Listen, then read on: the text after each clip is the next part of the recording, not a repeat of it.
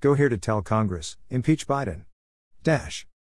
U.S. Senator Ben Sasse, a member of the Senate Select Committee on Intelligence, issued the following statement after the last American planes left Afghanistan. This national disgrace is the direct result of President Biden's cowardice and incompetence. The president made the decision to trust the Taliban. The president made the decision to set an arbitrary August 31st deadline. The president made the decision to abandon Bagram Air Base. The president made the decision not to expand the perimeter around Karzai International Airport. The president made the decision to undermine our NATO allies. The president made the decision to break our word to our Afghan partners.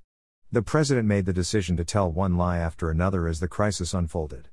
The president made the morally indefensible decision to leave Americans behind. Dishonor was the president's choice. May history never forget this cowardice.